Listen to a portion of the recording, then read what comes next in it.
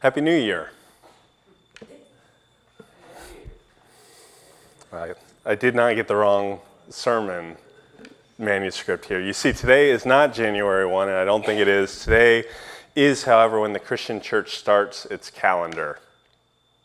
There's something really culturally important about that fact. You see, in the wider American culture, we use New Year as a time to close the book on one season and to lean into the next. New Year's resolution represents some of our greatest ambitions, some of our greatest shoulds, our aspirations, what we should do, who we should be. Some of these things are good and true and noble, and some of them are not and are way less realistic, way more superficial, like Jim's pray on the new year because you're just going to get in shape next year. Here's the thing, though. The Christian year starts with hope. Any calendar tells the story of its culture. The academic calendar is organized around semesters and tests, and some of you guys are getting nervous me just talking about that. The commercial calendar is around shopping days and getting the best opportunities for people to spend money.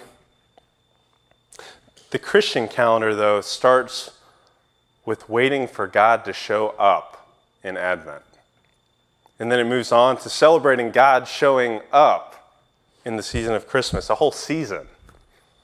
Then celebrating the revelation of God's grace to the Gentiles in Epiphany, marching towards the cross in Lent, celebrating resurrection and Easter.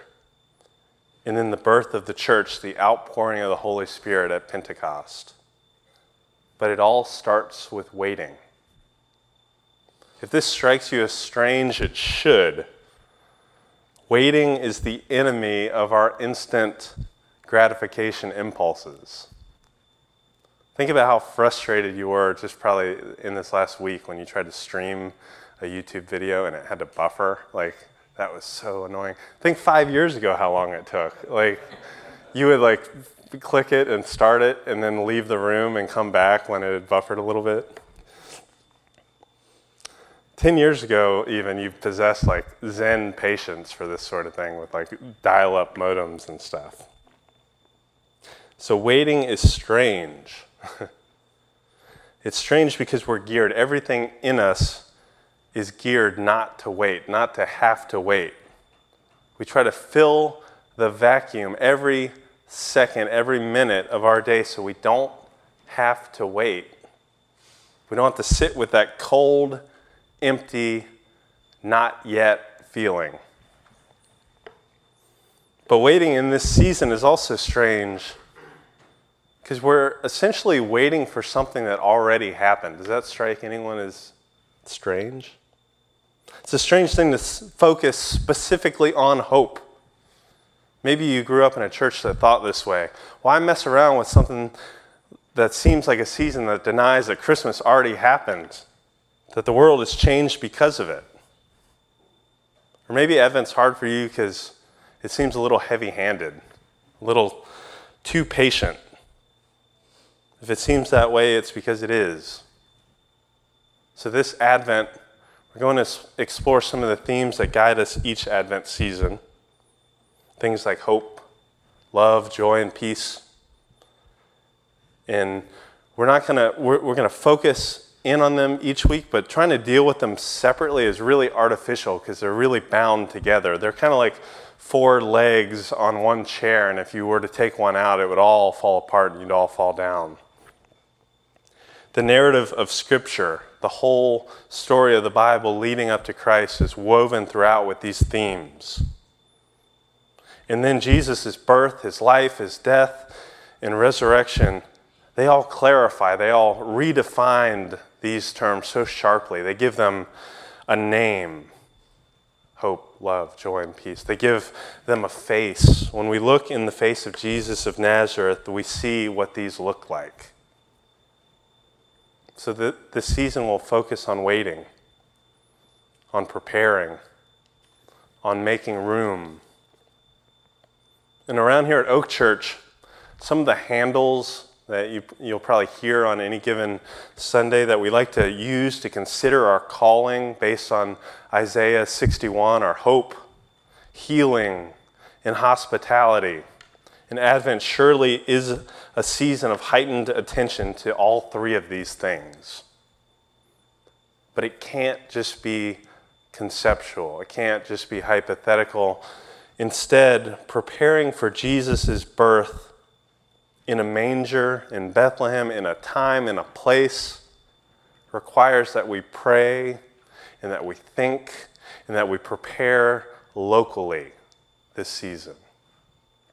Because as the Message version of John 1:14 reminds us, Christmas means that the Word became flesh and blood and moved into the neighborhood. Also, over the next several weeks, I want to invite you to sing. This is a pretty, safe invitation, right? It's not a very special request. We sing each week in our worship gatherings. And I'm realistic about the fact that several of us have sung a lot of Christmas music, even in the last 48 hours, while you're still digesting Thanksgiving meal. Or maybe you've even sung more loudly and more passionately in the last week or so in your car to Adele's new album. It's okay, we'll have a support group.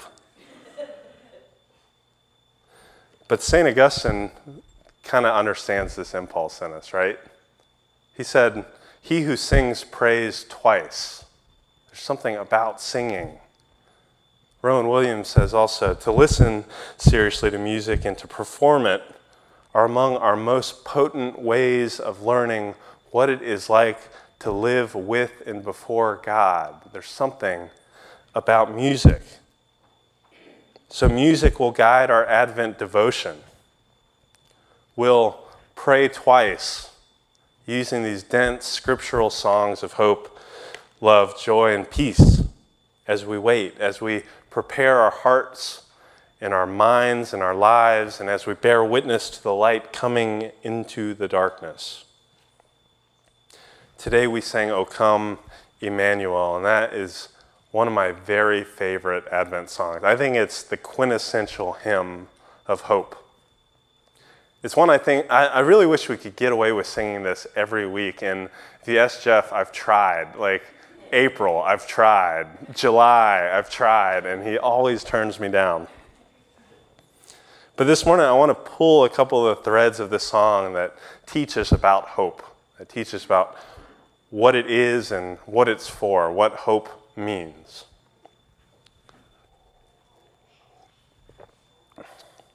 First, I think hope means discontentment. A couple of weeks ago, I watched an interview on The Late Show, the one that Stephen Colbert hosts. And there was this graffiti artist on there that he interviewed, Shepard Fairey.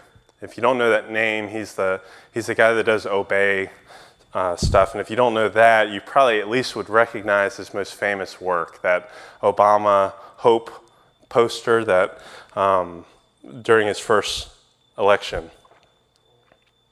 On the show, Fairey admitted this sort of naive genuineness and his aspiration when he made that poster. For him, it wasn't just about getting famous. It really was about hope. From what he could tell, things were not as they should be, and the then Senator Obama represented a change, a vision for something new.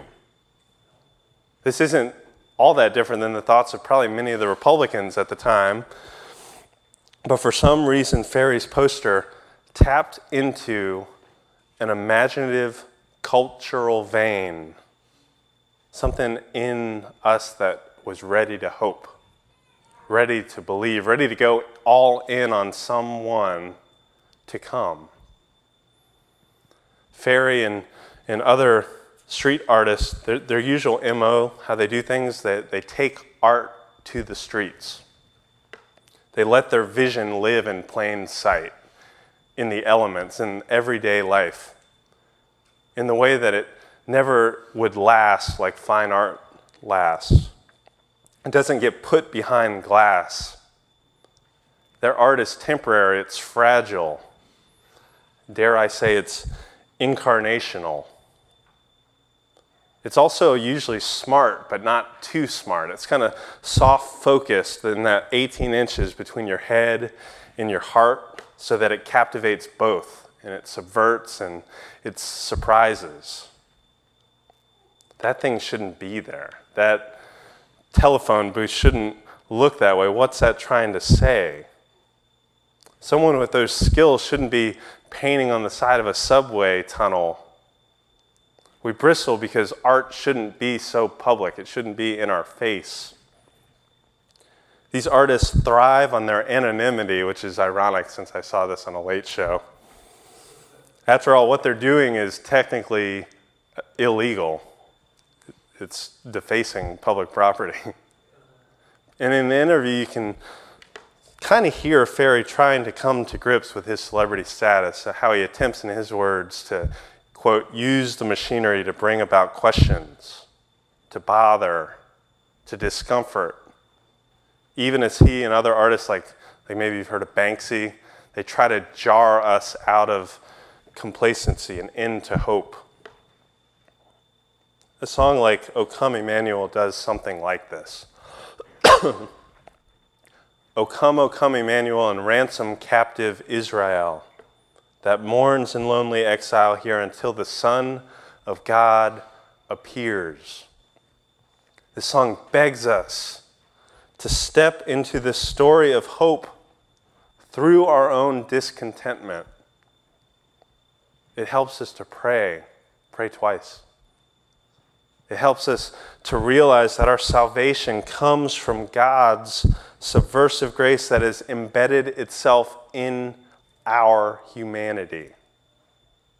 When God chooses to save, He doesn't do it at a safe distance. He gets in the thick of it. In Jesus, God gets at street level. He gives us access through such a vulnerable move.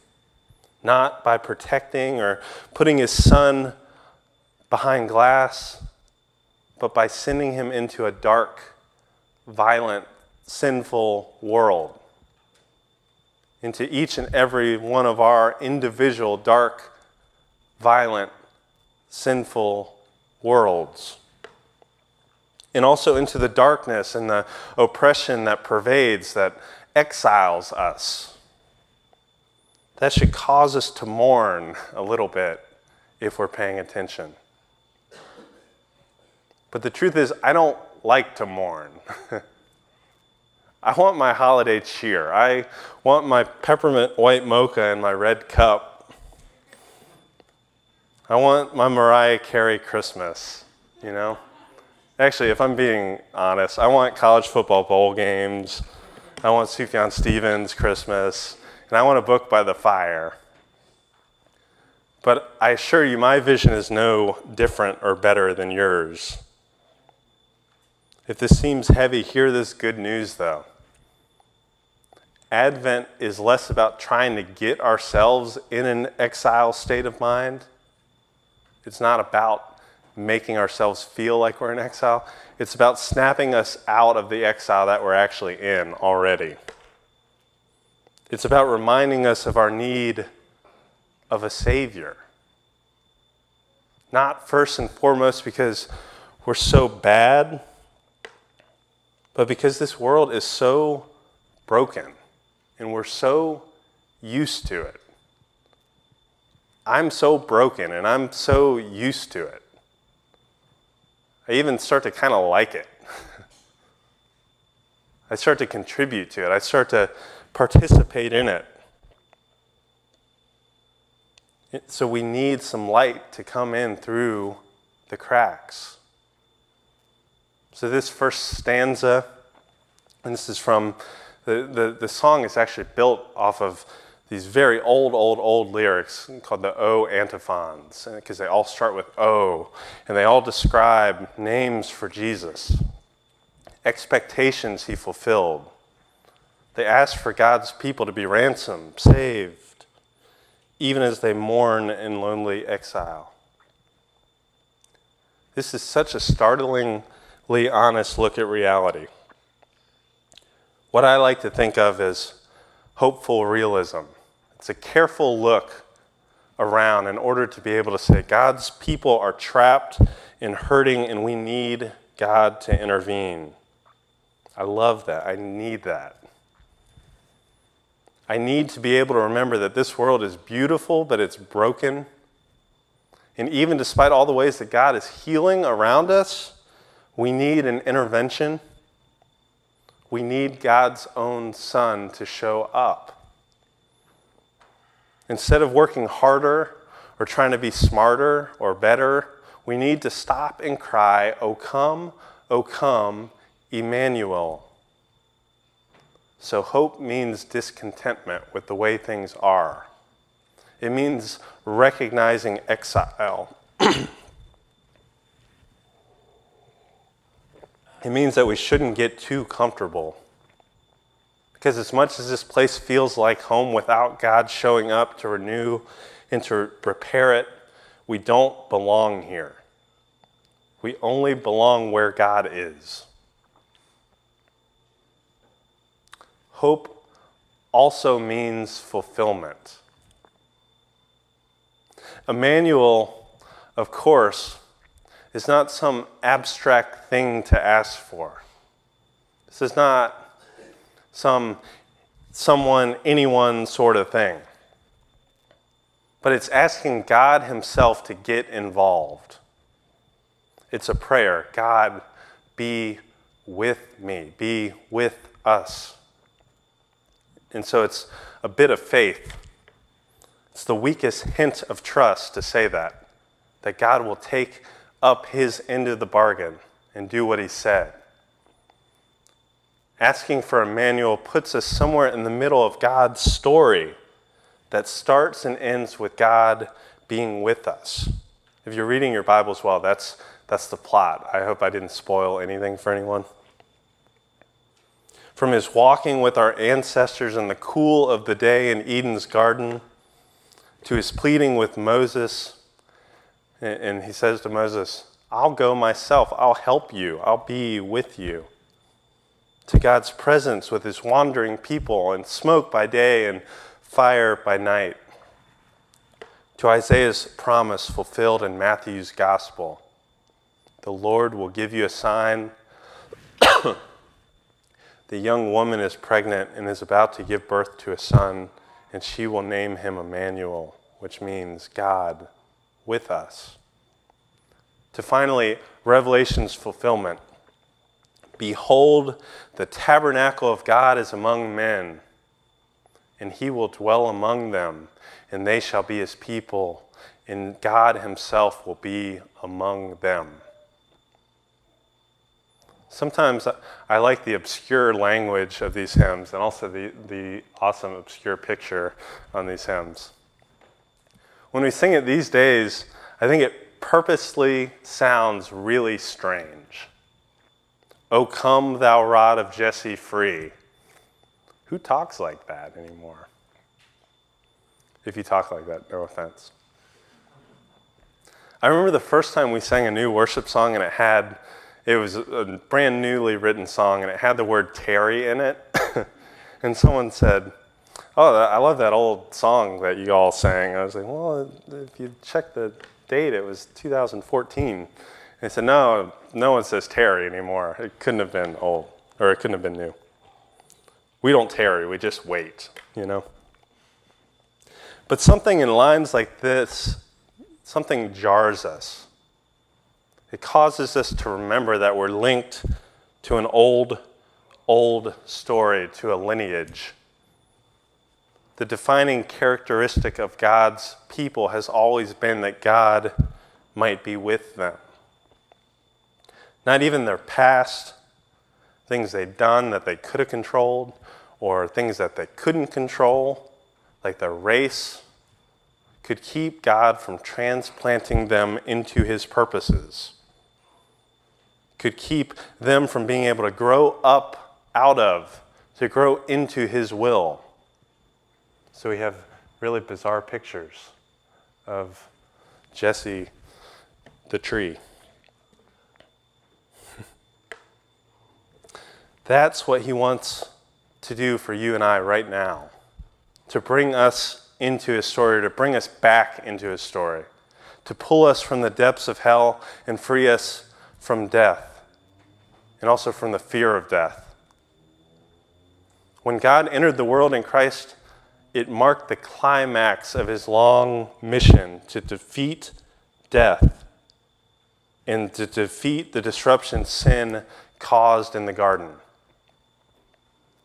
So hope means fulfillment of God's plan to redeem his creation by entering into his creation, to defeat death by sending Christ to live and to die, to achieve victory by his Spirit raising his Son from the dead. He's included you and I in this story. He's given us a part to play. Will you step into that role? We'll see a lot of our kids playing these roles next week. Will you step into a role as a beloved son or daughter? Romans 11 says, grafted in like a wild olive branch, but sustained by a root that produces rich oil and good fruit.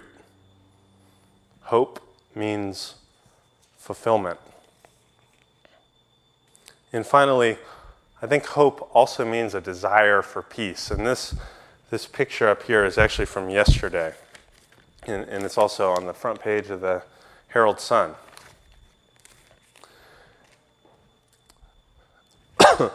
Hope means a desire for peace, a growing desire for God's shalom, for wholeness and healing to invade and to mend our lives.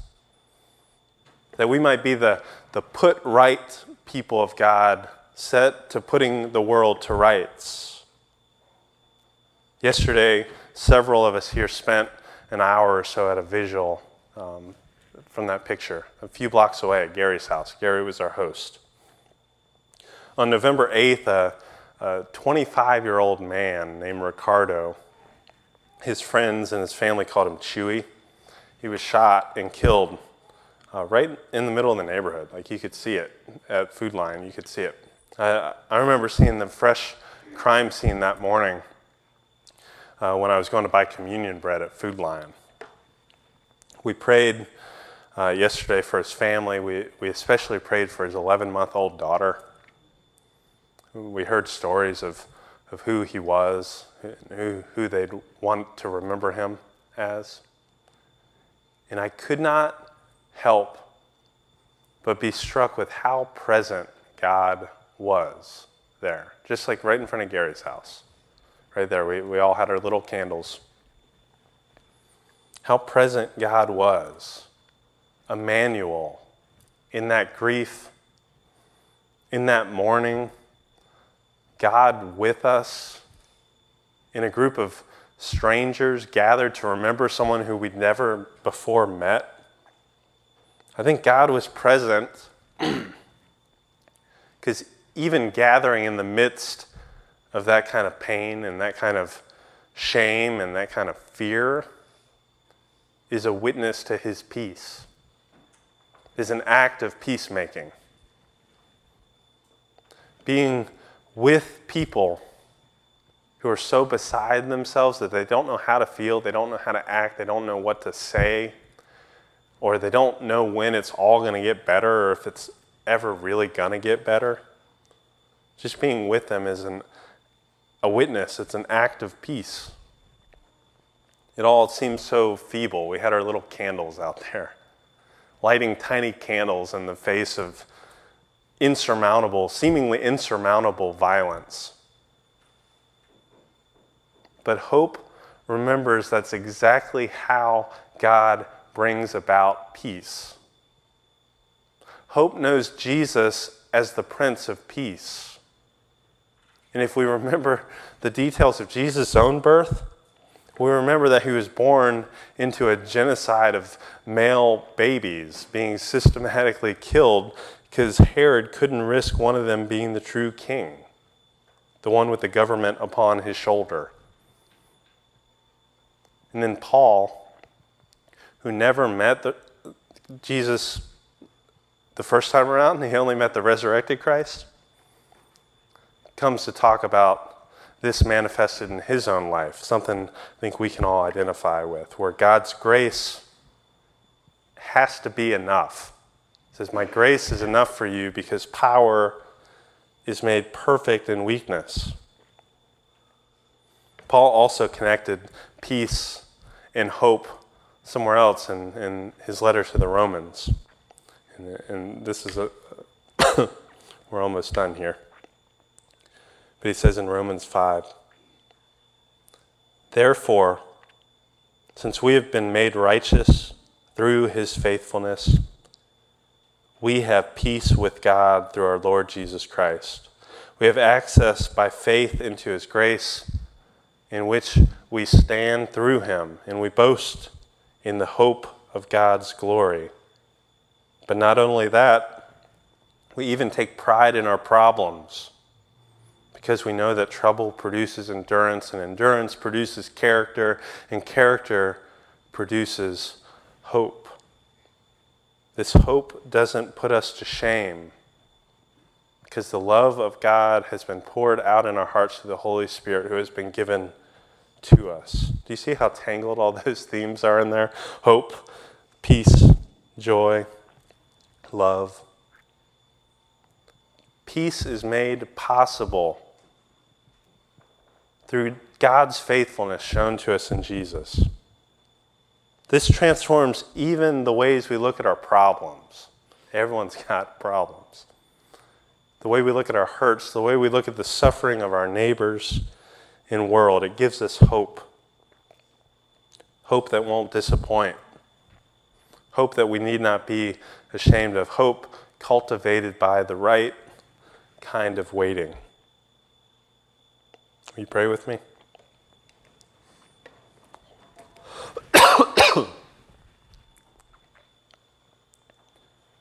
Father, we thank you for your promises. We thank you and we rejoice that Emmanuel has come to us. We pray over these next weeks that you teach us hope, that you school us in it, that you help us wait well, wait patiently, but that patience might produce hope, the kind of hope that jars us and makes us discontent with the way things are, that expects, that has faith that you'll show up, that you continue to show up over and over.